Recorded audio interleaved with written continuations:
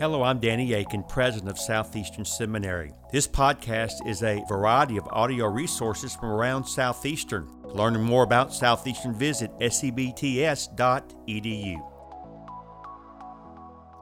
Well, it is an honor and a joy to be with you today.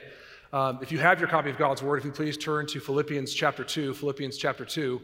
And as you turn there, I do want to send greetings from the saints at Park Baptist Church in Rock Hill, South Carolina, as well as the saints and the brothers and sisters all over the world within the Pillar Network. We are from coast to coast and in growing nations across the world.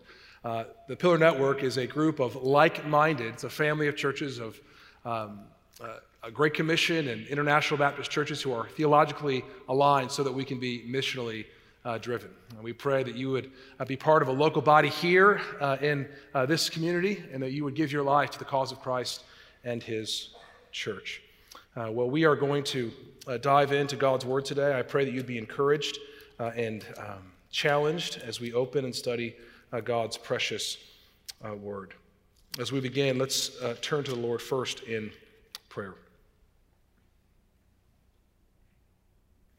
Heavenly Father, we are so grateful for this moment, this time where your word is being taught. Father, I ask now that you would hide me behind your cross. I pray that as I announce the word of the Lord Jesus Christ, that you would preach through me by the power of the Holy Spirit. I pray, God, that the word that is sown would reap a harvest, that it would produce 30 to 60 to 100-fold what is sown. And God, we pray that you would speak uniquely and specifically to each one of the men and women who are gathered here today. We pray, God, that you would make much of yourself. We pray that we would be eager servants, eager children to hear a word from our Heavenly Father. So, God, I pray that the words that I say are both for our good and ultimately for your glory's sake. We pray this in Jesus' name. Amen. On November 7th, 1941, the Japanese led a surprise attack on Pearl Harbor. The attack was catastrophic, killing 2,430 military personnel along with 19 naval ships, including 8 battleships. Even though the losses were catastrophic, the Japanese Admiral Yamamoto, who planned the attack, reportedly wrote in his diary after their great victory, not celebrating it, but a word of warning on the fear of America's response. He allegedly wrote, "I fear all we have done is to awaken a sleeping giant and fill him with a terrible resolve." On November 8th, the next day, 1941, the U.S. military received a record of men volunteering for military service.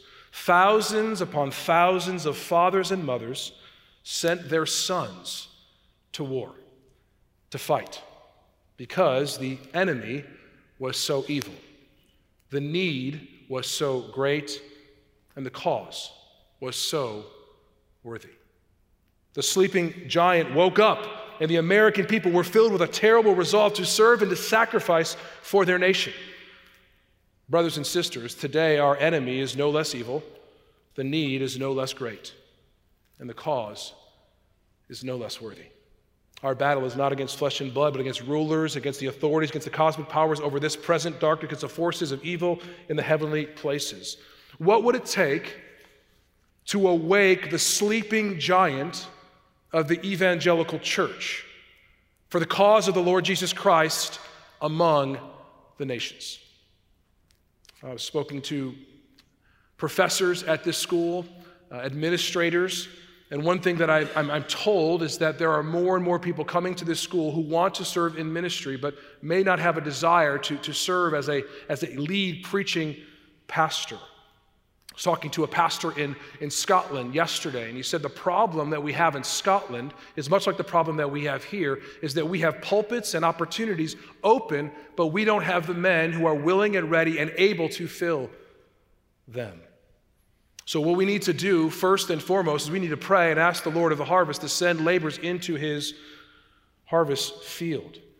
I believe one of the keys is for pastors and elders to recover their fatherly responsibility to raise up sons and daughters for the nations.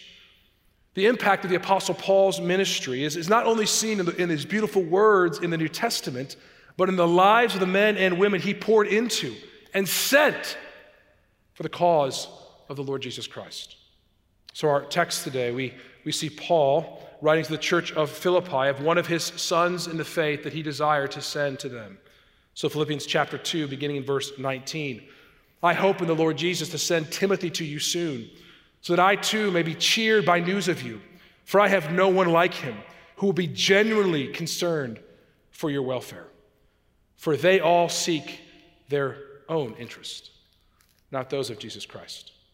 But you know Timothy's proven worth, how as a son with a father he has served with me in the gospel. I hope, therefore, to send him just as soon as I see how it will go with me. And I trust in the Lord that shortly I myself will come also. Now, although this passage is not directly related to church planting and revitalization, I believe that the principles in this passage are foundational if we are going to impact the lostness in our cities. I'm praying this morning that we would see the great need and the worthy cause to send our sons and daughters to the nations, to rescue those who are far from God and to strengthen those who are faithful in Christ. For we know our enemy is a roaring lion, and we must be steadfast, immovable, always abounding in the work of the Lord, knowing that in the Lord our labor is not in vain. I pray we as pastors would be fathers to raise up sons, to send them to serve God's flock. There's three ways I want to see this in our text this morning. The first is we want to send our sons to strengthen partnerships. Sending our sons to strengthen partnerships. Paul begins his letter to the Philippians remembering them in prayer because of their support. So if you flip back to Philippians chapter 1, verse 3, there'll be a lot in Philippians, so keep your Bibles open. Paul writes this, I thank my God in all my remembrance of you, always in every prayer of mine for you all, making my prayer with joy because of your partnership in the gospel from the first day until now. Notice that Paul's prayer for the Philippians was done with joy. He loved this church because of their partnership in the gospel from the first day until now. You know, I've had to raise financial support several times in my life, and when people invest in you with their own financial means, there is an affection that grows with one another. See, but Paul didn't just, the Philippian church didn't just support Paul, they supported him when no one else did. Just flip to the end of this epistle in Philippians chapter 4, beginning in verse 14. Yet it was kind of you to share in my trouble. And you Philippians yourself know that in the beginning of the gospel, when I left Macedonia, no church entered into partnership with me in giving and receiving except you only. Even in Thessalonica, you sent me help for my needs once and again. Not that I seek the gift, but I seek the fruit that increases to your credit. I receive full payment and more. I am well supplied, having received from Epaphroditus the gifts you sent, a fragrant offering, a sacrifice acceptable and pleasing to God. And my God will supply every need of yours according to his riches and glory in Christ Jesus. To God our Father be glory forever and ever. Amen. No church entered into partnership with me except you only. It was not a one-time partnership, but it was an ongoing partnership. And this was a mutual relationship. This is exactly why Paul wanted to send one of his sons in the faith, Timothy, to this church.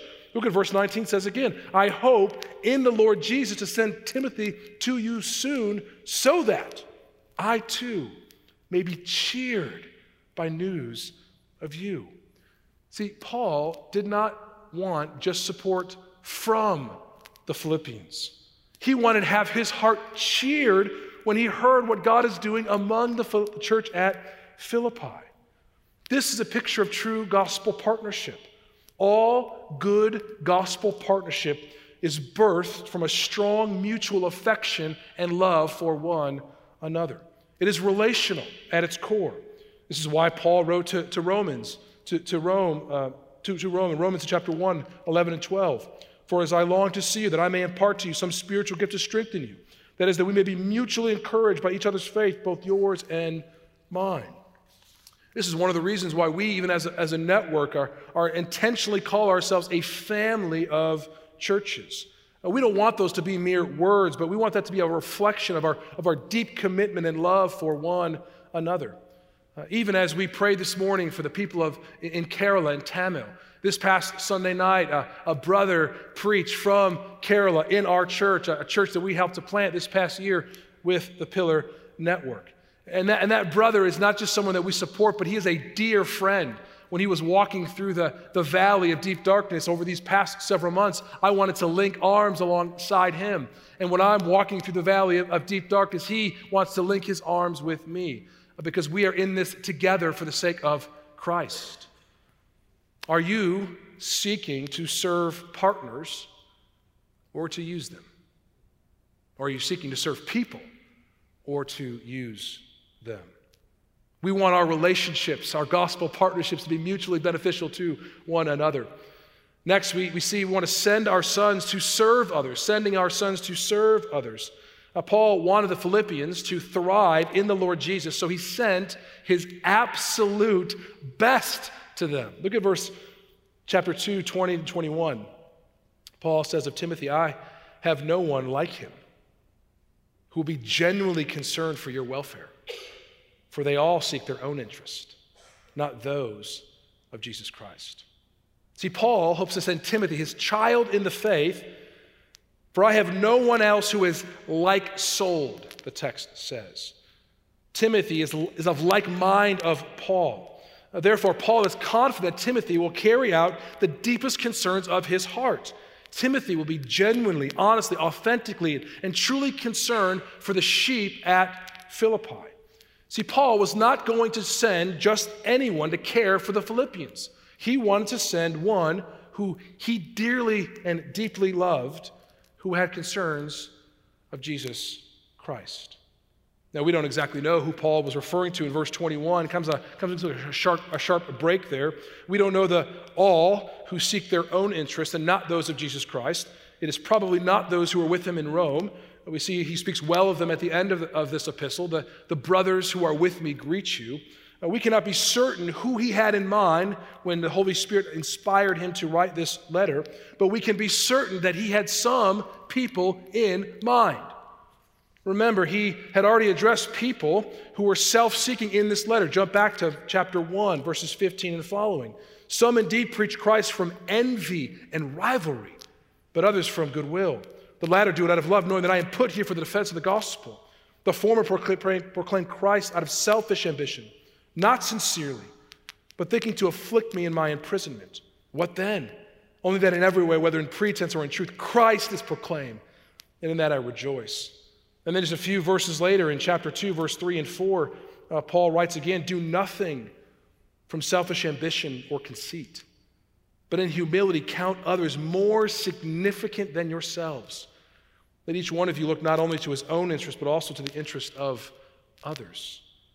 So in the first century, there were people in the church in Philippi, and probably in the church at large, who were thinking of themselves first.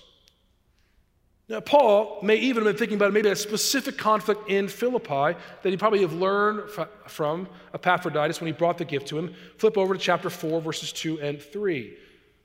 Paul writes, I entreat Euodia and I entreat Syntyche to agree in the Lord. Yes, I ask you also, true companion, help these women who have labored side by side with me in the gospel together, with Clement and the rest of my fellow workers whose names are in the book of life. Now, we don't know what their conflict was, but it seems significant enough that the Holy Spirit inspired Paul to take Holy Scripture to address it. Brothers and sisters, can I just tell you how encouraged I was when I walked in this place and I saw so many godly women here ready to learn and study of the things of God. You notice what it says here, even in this text, do not miss it. It says that these women served as co-laborers of the gospel with me. There is no second-class citizens in the kingdom of God. How encouraging is Paul wanting these women to be of like mind for the sake of the church at Philippi. Friends, Paul sent his son, Timothy, one who was like-souled with him to the church at Philippi so that they would live out their faith in a manner worthy of the gospel. Hear how he exhorts how their unity, the unity of both Euodia and Syntyche, and the unity of the church at large, is a reflection of the work of the gospel in their own heart. Look at Philippians chapter 1, verse 27 and following. Paul writes, "Only let your manner of life be worthy of the gospel of Christ.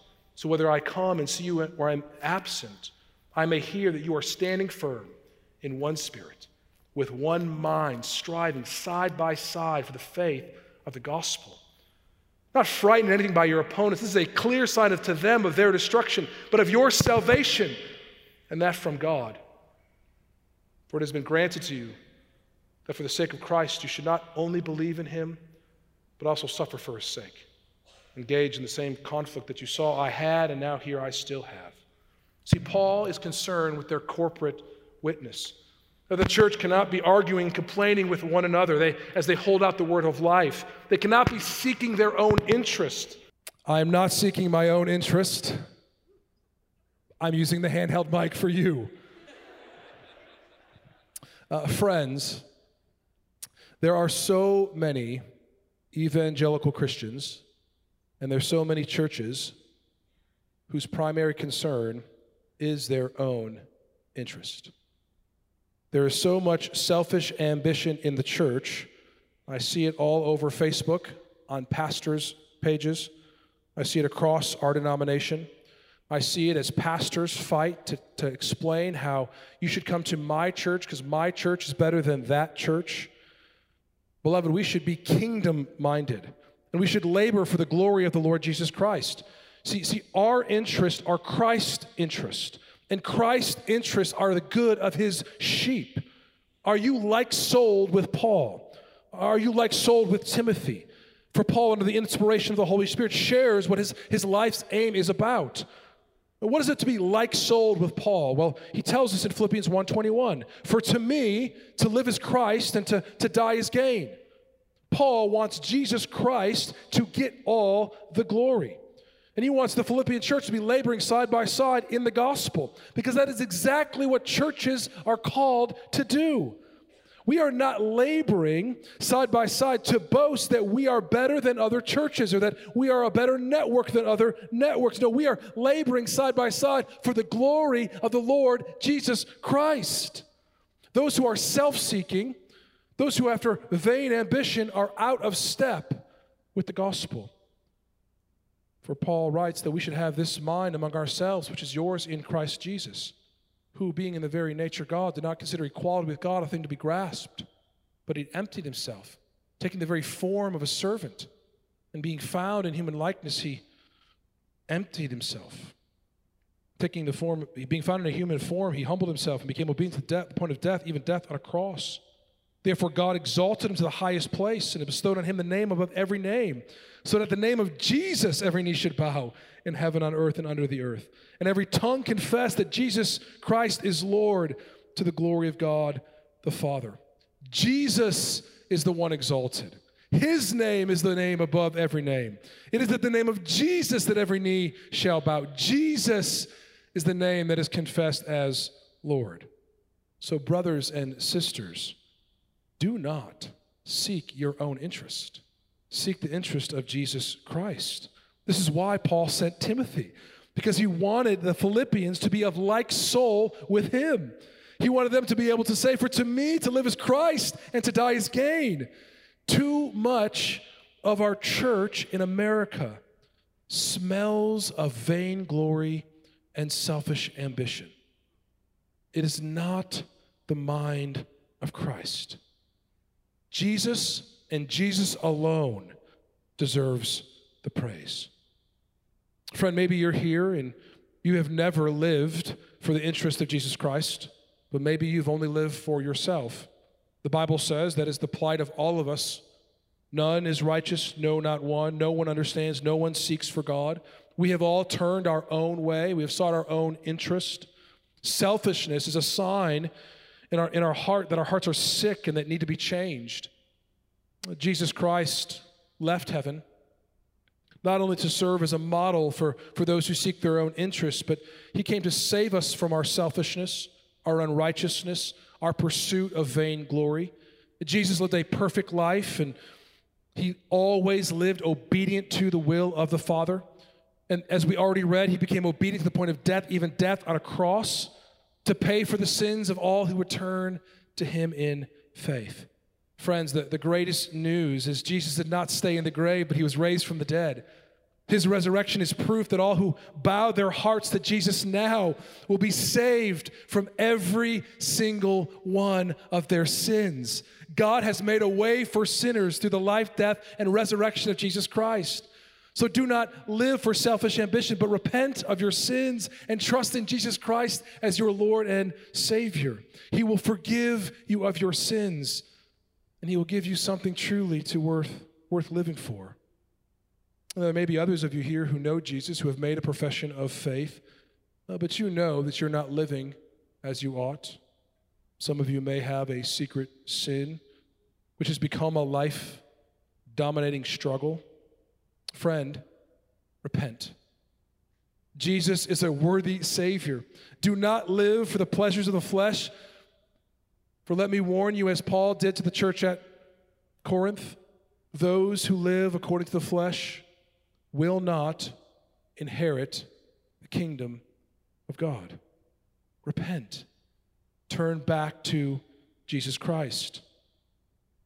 Well, lastly, what we see here is really what I've been trying to say the whole time. We want to send our sons to serve the gospel. Send our sons to serve the gospel. If the church of the Lord Jesus Christ is going to be kingdom-minded, if we are going to labor side by side for the faith in the gospel, then pastors and leaders, we must raise sons and daughters to send them to the nations. Paul writes of Timothy, but you know Timothy's proven worth. How as a son with his father, he has served with me in the gospel. The Philippians know Timothy. Timothy was with Paul and Silas when the church began in Philippi in Acts 16. Timothy was there when he saw Paul and Silas beaten for the faith. He may have even taken blows himself. And Timothy did not leave their side. A few months before, Paul and Barnabas had an argument about John Mark. Mark had left Paul and Barnabas during their first missionary journey. And at that time, by God's grace, things changed later on, but at that time, Mark had not proven himself worthy. But Timothy was tested with intense persecution, and he kept his hand to the gospel plow. And Paul tells us of his proven worth, how as a son with a father, he has served with me in the gospel. Timothy was there in Thessalonica when Paul, like a father with his children, exhorted each of the Thessalonians and encouraged and charged them to walk in a manner worthy of the calling they have received by God. Friends, we need more Timothys to be humble and willing to learn alongside fathers in the faith. We need more Timothys who recognize their need for mentors who are quick to listen and slow to speak. We need more Timothys to prove their worth of serving as a son with a father. And we need more Pauls. We need more Pauls to be humble and willing to invest their lives in young men and women. We need more Pauls who recognize their need to share their lives with others so that the gospel can live beyond their lifetime. We need more Pauls who are willing to say, follow me as I follow Christ. The Southeastern Baptist Theological Seminary seeks to glorify the Lord Jesus Christ by equipping students to serve the church and fulfill the Great Commission. I believe that one of the reasons that God has allowed this mission to become a reality, and because of God's kindness, that He has allowed our president, Danny Akin, to lead this institution. Not only as a scholar, but as a father. Over the last several years, Dr. Akin, I want to say to you as a graduate, I have appreciated your ministry more and more, and how you have been one of the fathers of the Southern Baptist Convention, helping to equip and raise sons and daughters to serve the church. And I believe that you will be remembered as a great scholar. But I'm thankful that I think you'll even be remembered even more as a great father. I have seen that in your sons, and I've seen that in many other sons of the faith throughout the world. I and many other graduates are very thankful for that. This past week, we had our Pillar Unite conference And I had great opportunities just to talk with several of our pastors who have been mentored by the founders of our network, Dr. Dwayne Milioni and Bill Curtis, and how they would speak of them as fathers in the faith. And you could see the joy and the relationship that they had with them. I believe this is one of the reasons why God has shown favor to bless our network in this season, because we desire for our pastors to be shepherded by godly men, and we want our pastors to shepherd and raise up sons and daughters to equip, plant, and revitalize churches throughout the world. We want to be a family of churches who live for Christ together, where God gets all the glory. If we're going to continue to fulfill the Great Commission through the ministry of this seminary and the ministry of the Pillar Network, we're going to need fathers to raise sons and daughters in the faith who are like-souled with us, caring not for their own interest, but the interest of Jesus Christ. So let me just give you a few brief exhortations as we close. If we're going to raise sons, we must first, number one, live for Jesus Christ personally. Notice Paul said, like a father with a son, he has served with me in the gospel. We cannot train another in the gospel if we are not in the gospel ourselves. Brothers, you need to love Jesus Christ with all your mind, soul, heart, and strength. You need to give your life to him. Do not speak of Christ only from the platform and not live with Christ in private. Even in this letter to the Philippians in chapter 4, verse 8 and 9, he says, finally, brothers, whatever is true, whatever is honorable, whatever is just, whatever is pure, whatever is lovely, whatever is commendable, if there's anything any excellence, if there's anything worthy of praise, think about these things. Then he says, whatever you have learned and received and heard and seen in me, practice these things. The God of peace will be with you. Learn, heard, and seen in me. Paul invited people to watch his life and to imitate his faith. It is the calling of all pastors to teach their people by example. He says almost the same thing in 1 Corinthians chapter 4, 15 and following. For though you have countless guides in Christ, you do not have many fathers.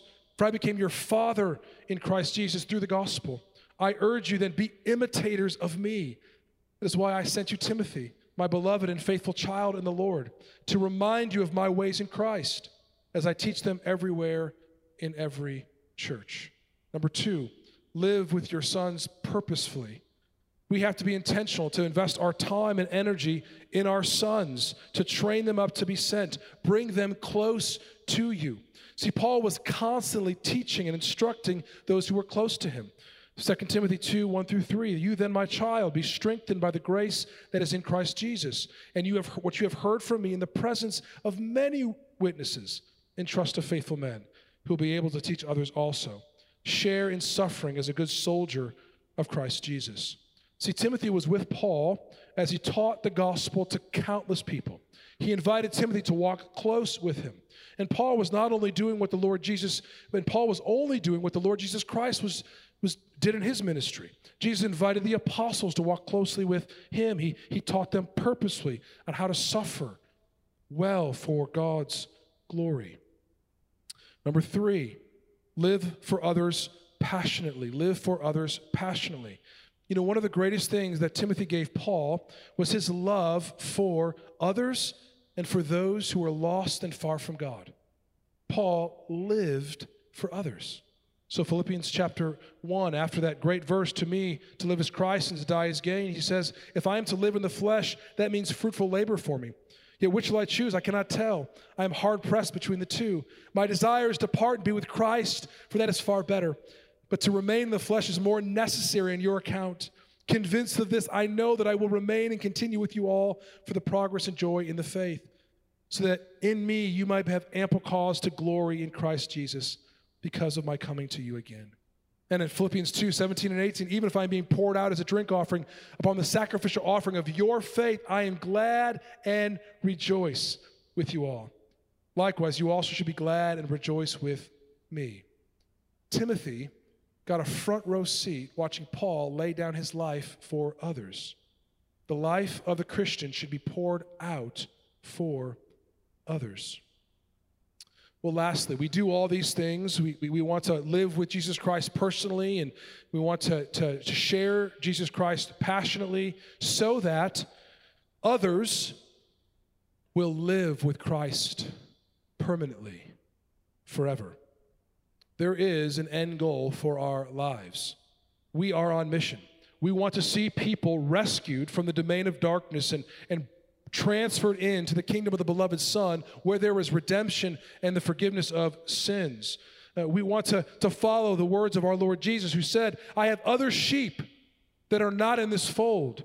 I must bring them also, and they will listen to my voice, so that there will be one flock, one shepherd. See, we want to plant and revitalize churches because we believe the local church is God's primary means to fulfill the Great Commission. And we want people to be with us and with God forever.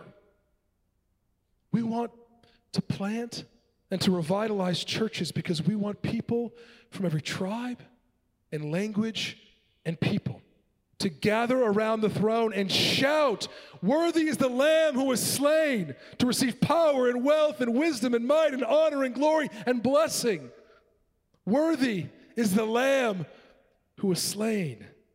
Jesus is worthy. Beloved, I pray God wakes up the sleeping giant of the evangelical church and fills her with a terrible resolve to fulfill the Great Commission. We need to raise our sons and daughters to be like-souled, to have the interest of Jesus Christ. For remember, at the heart of the universe is a Father who sent his Son to seek and to save that which was lost. And if that is the heart of God, I pray it will be the heart of his people also. Father, we thank you for the Lamb who was slain. We pray, God, that you would awaken the evangelical church to raise sons and daughters, that they may be sent to the nations, so that those who are far from Christ would bow their knee in repentance and faith and be able to spend eternity around the throne saying, worthy is the Lamb who was slain, who deserves glory and honor and power and wisdom and might forever and ever. Amen. Thank you for listening to this podcast. Consider giving to Southeastern Seminary online or visiting us for a preview day. For information on how to give or sign up for a preview day, visit sebts.edu.